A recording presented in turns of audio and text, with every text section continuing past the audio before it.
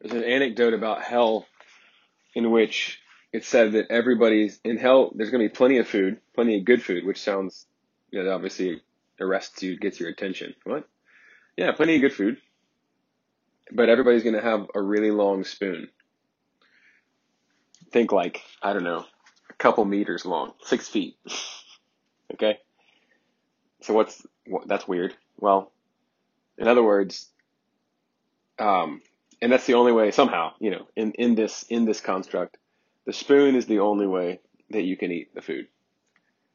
But you can't eat the food. You can't feed yourself. You can't eat it. But in other words, the long spoon means that somebody's got to feed you. It's too long for you to be able to get the food and feed yourself. Your arm's not 6 feet long.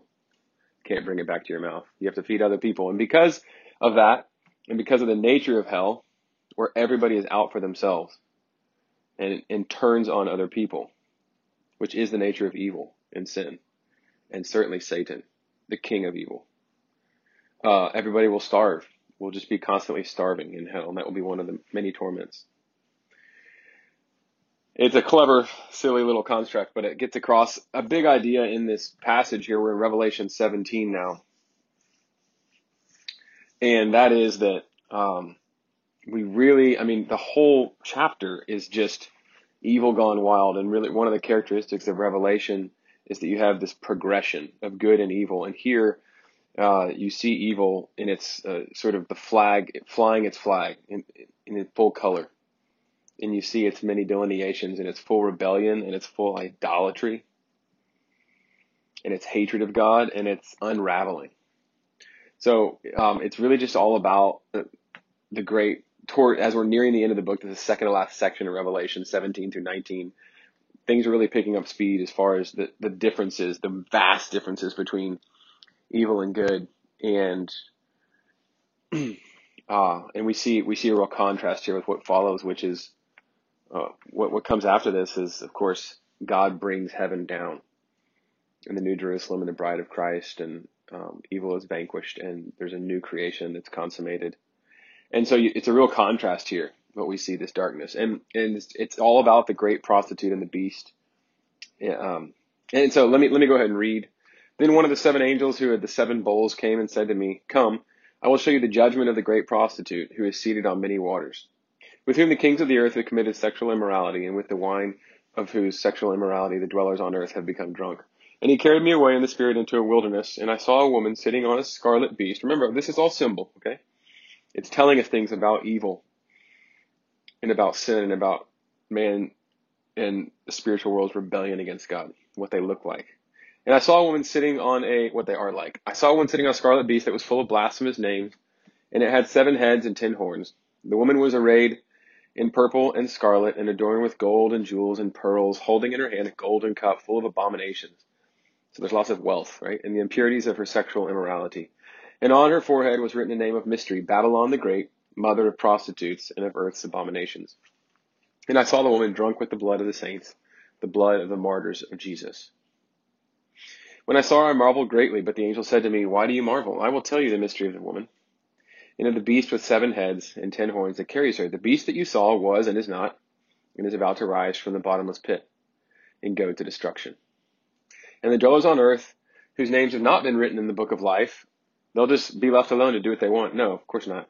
Okay, if your name's not written in the book of life, if you aren't a Christ follower, if you're not trusting in the Son that God has sent, what happens? From the foundation of the world, will marvel to see the beast, because it was and is not. So everyone that's not in the Lamb's Book of Life and following Jesus is just enthralled by the beast and the prostitute. This calls for a mind with wisdom. The 7 heads are 7 mountains on which the woman is seated. There are also 7 kings, 5 of whom have fallen. One is, the other is not yet come. And when he does come, he must remain only a little while. As for the beast that was and is not, it is an 8th, but it belongs to the 7, and it goes to destruction. And the 10 horns that you saw are 10 kings who have not yet received royal power, but they are to receive authority as kings for 1 hour, together with the beast. These are of one mind. So evil is coordinating here, right? There's a coordination of evil when it is against God. So in its againstness of God, evil coordinates, but then it finally self-destructs. We see that. We see both dynamics in this passage. We see the Herodians and the Pharisees who are normally virulently opposed to each other in their objectives, get together to conspire against Jesus to crucify him. We see that in the Gospels. So hatred of God brings people together. These are of one mind, but then they turn on each other and devour each other, which we see. These are of one mind, and they hand over their power and authority to the beast. See that? We're going to talk about that. They will make war on the Lamb. So is the power theirs? No, it's not theirs. The beast is just using them. They will make war on the Lamb, and the Lamb will conquer them. Oops, sorry, you're done. For he is Lord of lords and King of kings, and those with him are called and chosen and faithful. And then finally, and the angel said to me, the waters that you saw where the prostitute is seated, so the angel is interpreting here, okay, are peoples and multitudes and nations and languages. The 10 horns that you saw, they and the beast will hate the prostitute. They will make her desolate and naked. Wait, the beast and the prostitute aren't friends? No, they eventually turn on each other and devour her flesh and burn her up with fire. For God has put it into their hearts to carry out his purpose by being of one mind and handing over their royal power to the beast until the words of God are fulfilled. See who's controlling all things? God. His word will always come to pass. His word will remain when the heavens and the earth do not and are remade. And the woman, last verse, that you saw is the great city that has dominion over the kings of the earth. Okay, this is the word of the Lord. Thanks be to God. What a picture. So we see evil in all of her rebellion and idolatry and immorality, and we see her judgment by God, who's in control. But lets evil have quite a long rope. In hell, everybody's going to have a long spoon, all right? Evil is idolatrous and self-defeating, and it will be ended by God. That's kind of what we get here. And Babylon here, which really just stands for the world powers arrayed against God, it really and of course we'll get to this. The Rome, the 7 hills, Rome, but Rome is really just representative of the world that's arrayed against God, the world powers. Babylon here really contrasts with the New Jerusalem, the city bride coming down from heaven in chapter 21, which is ahead, which I just mentioned. What we get in this contrast is a picture of what Augustine famously framed as the city of God or the city of man. Each human in history has been and is a member of one of these two cities. There's no third city. To steal from Charles Dickens, the great English novelist, history is therefore a tale of two cities. So if you're looking for a way, a matrix to sort of order history and to give you a worldview that makes sense, you can think of it in that way. It's a tale of two cities, the city of God and the city of man. It's always opposed to God, even if it looks like it's not. It's a tale of two races, or two Adams, those that are in the first Adam, which we're all born into, and those that are reborn into the second, right? So those born in the first Adam are only members of the city of man. They're opposed to God always, even if they look like they're not. If you are not born again in the second Adam, you are opposed to God, even if you're highly religious. Those born into the second Adam, Romans 5, Jesus, are members of the city of God, born again into the new city. The city of man and its artifacts and inhabitants will perish. That's one of the things this chapter really begins to show us. The city of God and all in it will endure. Even if it's being destroyed, even if it's being arrayed against, as it surely was in the first 3 centuries of the Roman Empire, all that is of the city of man will perish. Even if it looks lasting forever and glittering and solid and gold and beautiful, it will perish. But the city of God will remain. The seeds that we plant in Jesus' name will grow up into eternity. The city of man will turn to dust under the curse. The city of God will be seed sown that will grow into beautiful oaks, like we read about in Isaiah 61. Stars, like we read about in Daniel 12, stars that will shine ever brighter until that unending day. So just a few, we're going to pick out some verses as we walk through the passage, and we're certainly not going to excavate the whole thing, but give you a sense of sort of what the passage is telling us about evil and its characteristics. So first, sin and evil are deeply personal to God. That's one of the things that this image of the prostitute shows us. Sin and evil aren't just infractions. They're not just laws that we break. Whoops. God's not like the divine up there in heaven with the big ruler waiting to swat us when we step over the line and wrap our knuckles with a ruler or a stick. No. Sin and evil are deeply personal to God. That's what one of the things that the image of the great prostitute in verse 1 conveys, is that sin is always against God and it's always about love. We are loving things more. We are choosing things over God when we make good things ultimate things. We worship them.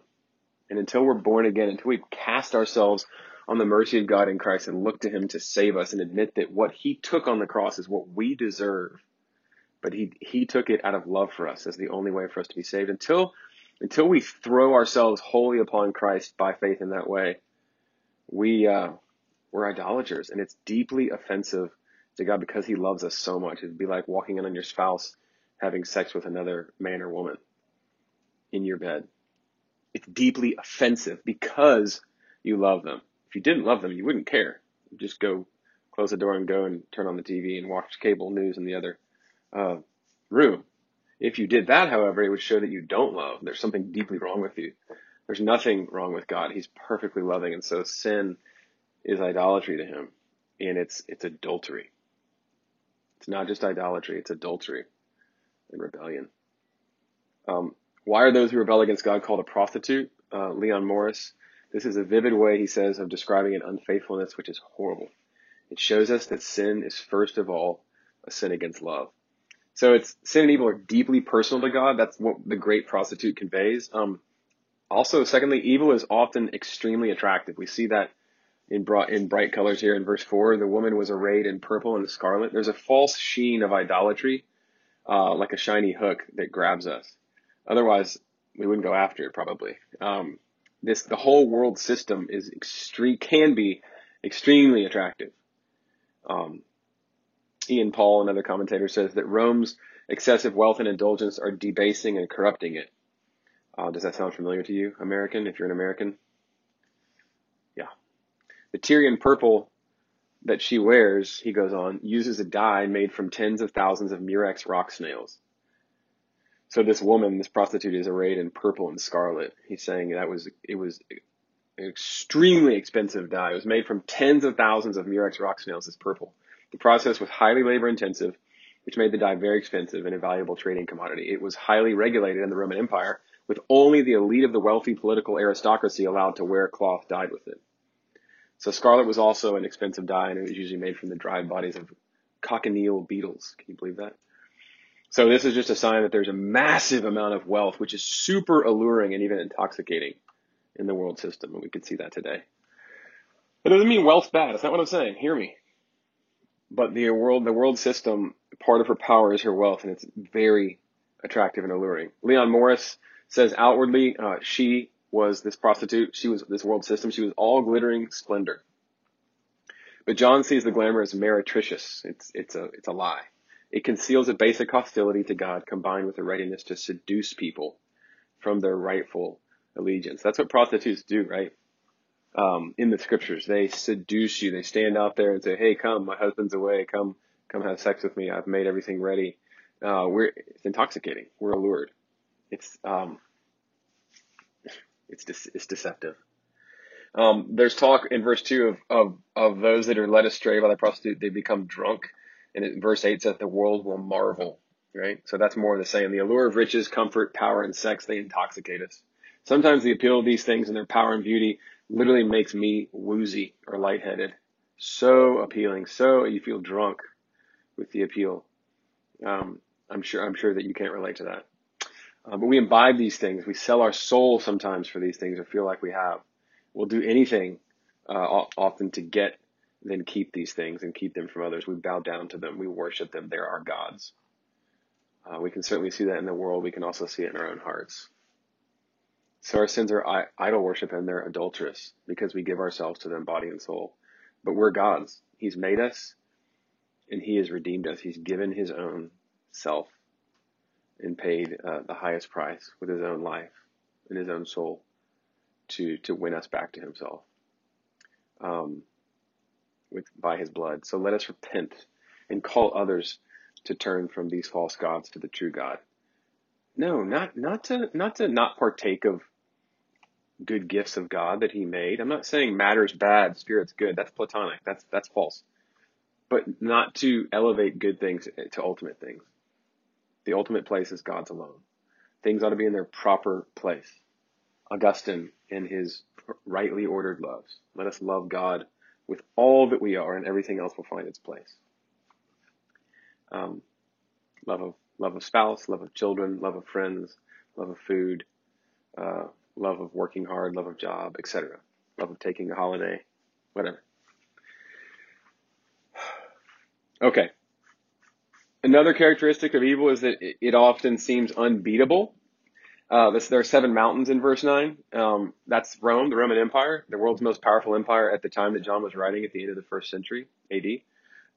It thus represents, because Rome was the most powerful empire, it speaks to, of course, that audience, but every audience until Christ returns as the world system. It seems like it has all the power and all the money and all the glitz, and all the control. So here the 7 mountains represent Rome, but through Rome, the world system, whatever country or company or city or person is in power at the time, opposed to God. Rome was built on 7 hills. Everyone knew that. 7 is also a number for totality. And the mountain was the seat of power in the ancient world. So the castle is always built on a mountain. I went to Edinburgh to do my doctorate in Edinburgh, Scotland, and the castle is right there at the top. And that's very typical. It's very standard. In New College, my college, the Divinity School, is right next door. So that was always a pleasure. What a great perch, but it's right up there at the highest place. You can see it from all around. You can see everything from it as you're up there on the castle battlements and walls. And, so it speaks to power, the power of the world. It's the symbol that it is. We should interpret in verses 10, 11, 12, the 7 kings in the same way. In verse 10, and then also with the 10 horns and 10 kings. Again, numbers are symbolic in Revelation. In verse 12, the 10 horns and 10 kings. Horns always symbolize power, kings, power and rule and reign. These 7 kings, these 10 kings, they may refer, there are lots of details in there we're not going to go into. They may refer to specific kings at the time that had come and were reigning and were coming, certain emperors, but they also, through those, because of the numbers we see and connected to Rome and her power, they really represent world powers arrayed against God.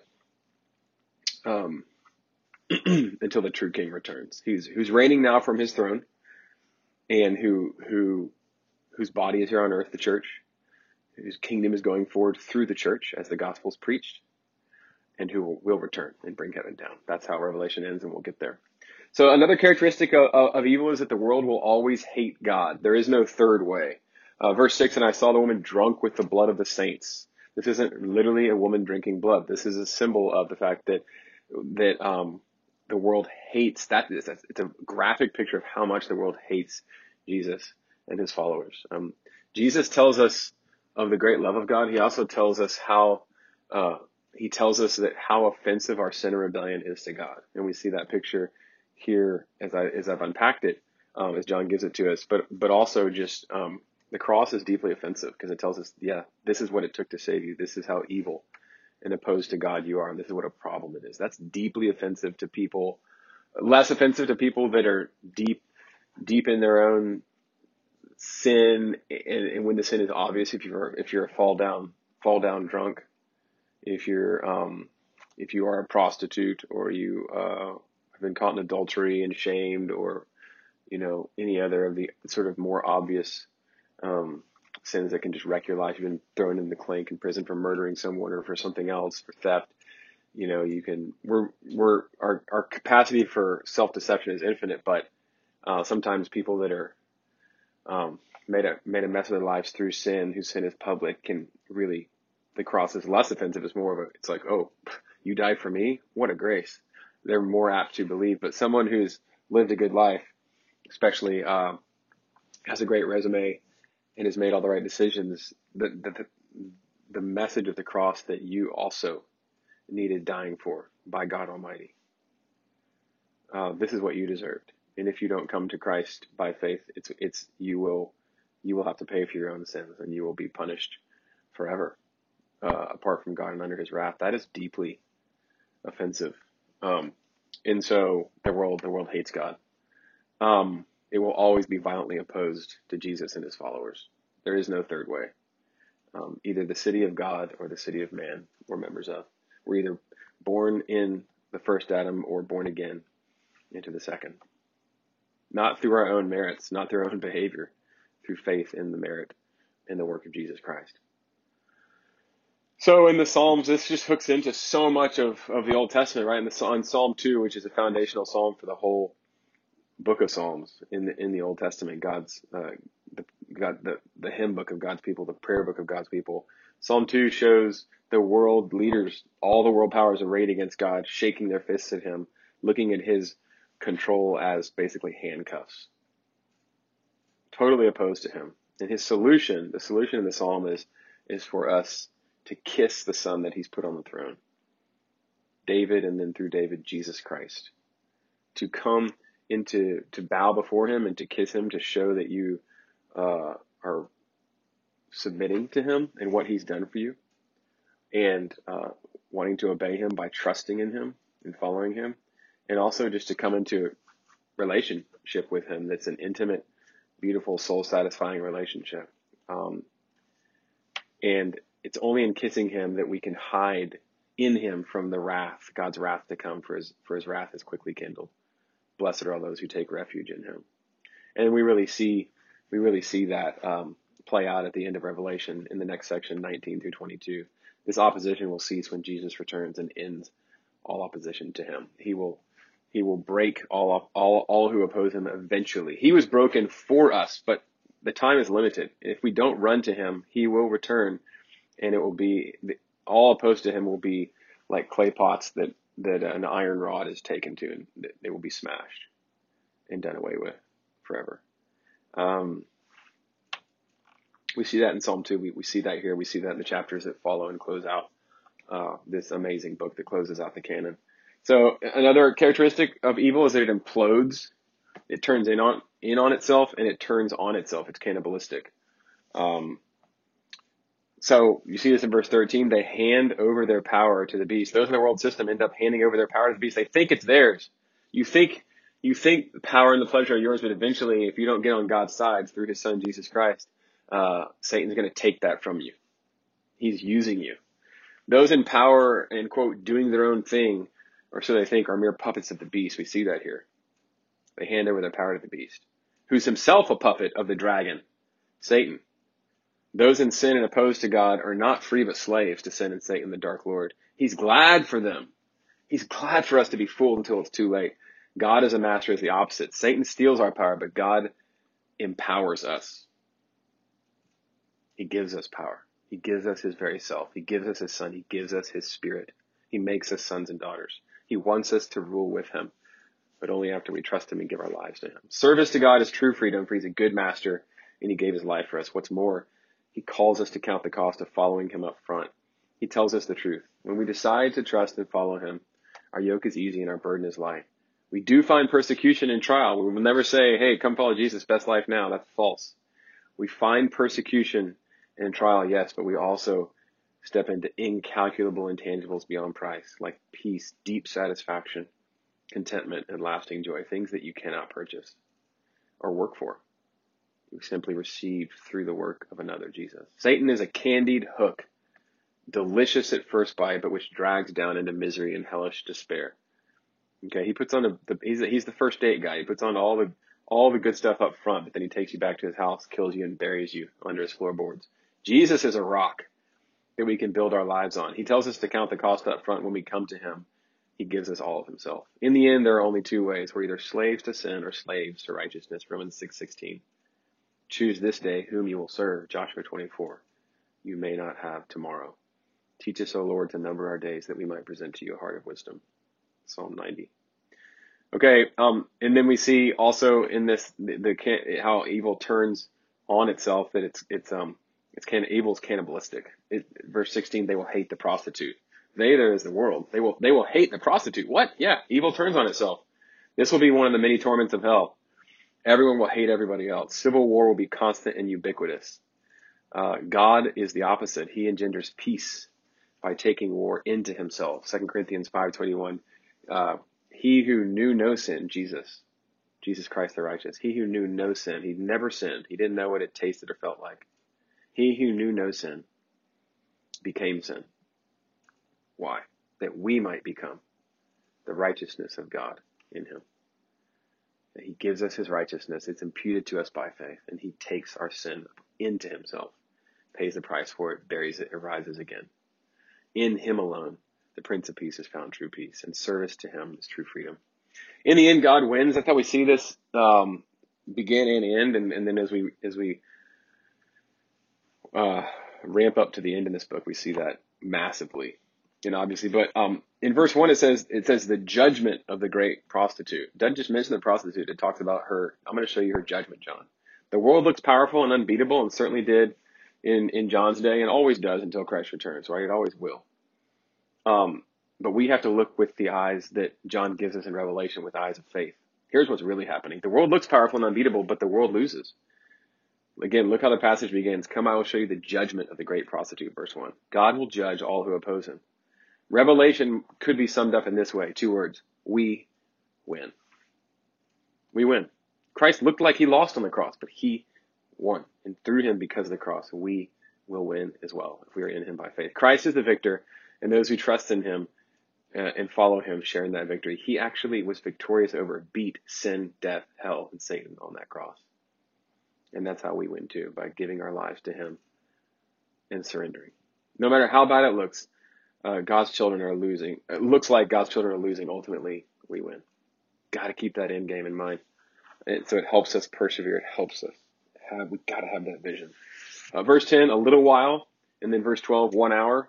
Satan, sin, and evil have their heyday, but their time is limited. Their days are numbered.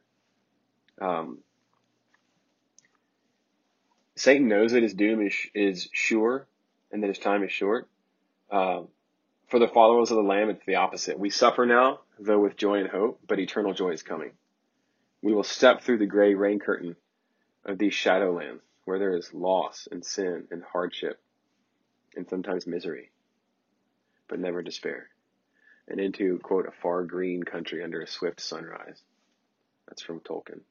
And the shadows will flee forever, and he will do away with every sadness and comfort us personally. Revelation 21:4. How wonderful. For the hellion, this is as good as it gets this life. Soak it up. For God's sons and daughters, it will only get better. Persevere. Fight on. Good soldier of the King. Bring as many with you as you can. The words of rescue that we have to offer are these. Christ died for sinners. He died for you. Such is his love for you. Come to him. Lastly, until the words of God are fulfilled in verse 17, wrapping up the passage, until the words of God are fulfilled, right? So that just reminds us that God's words are going to be fulfilled. His plan, this is all part of his plan. He uses sin and evil. The cross is the ultimate display of that. He holds up all things by the word of his power. Hebrews 1:3, Colossians 1:17. He is totally sovereign and in control. His words will be fulfilled. It's just a matter of time. And he has allowed us to be participants in that happening. We're not fatalists. We don't just sit and watch things go by. We have a part to play. We are helping for God's words to be fulfilled, and indeed they will, because of the work of Jesus Christ. All is according to God's good plan, all put in motion through the victory of Jesus that we saw preeminently in chapter 5 of Revelation. All the woe in the world must pass through nail-scarred hands. They are on the levers of the nerve center of the cosmos, pulling them. We can trust him. God bless you.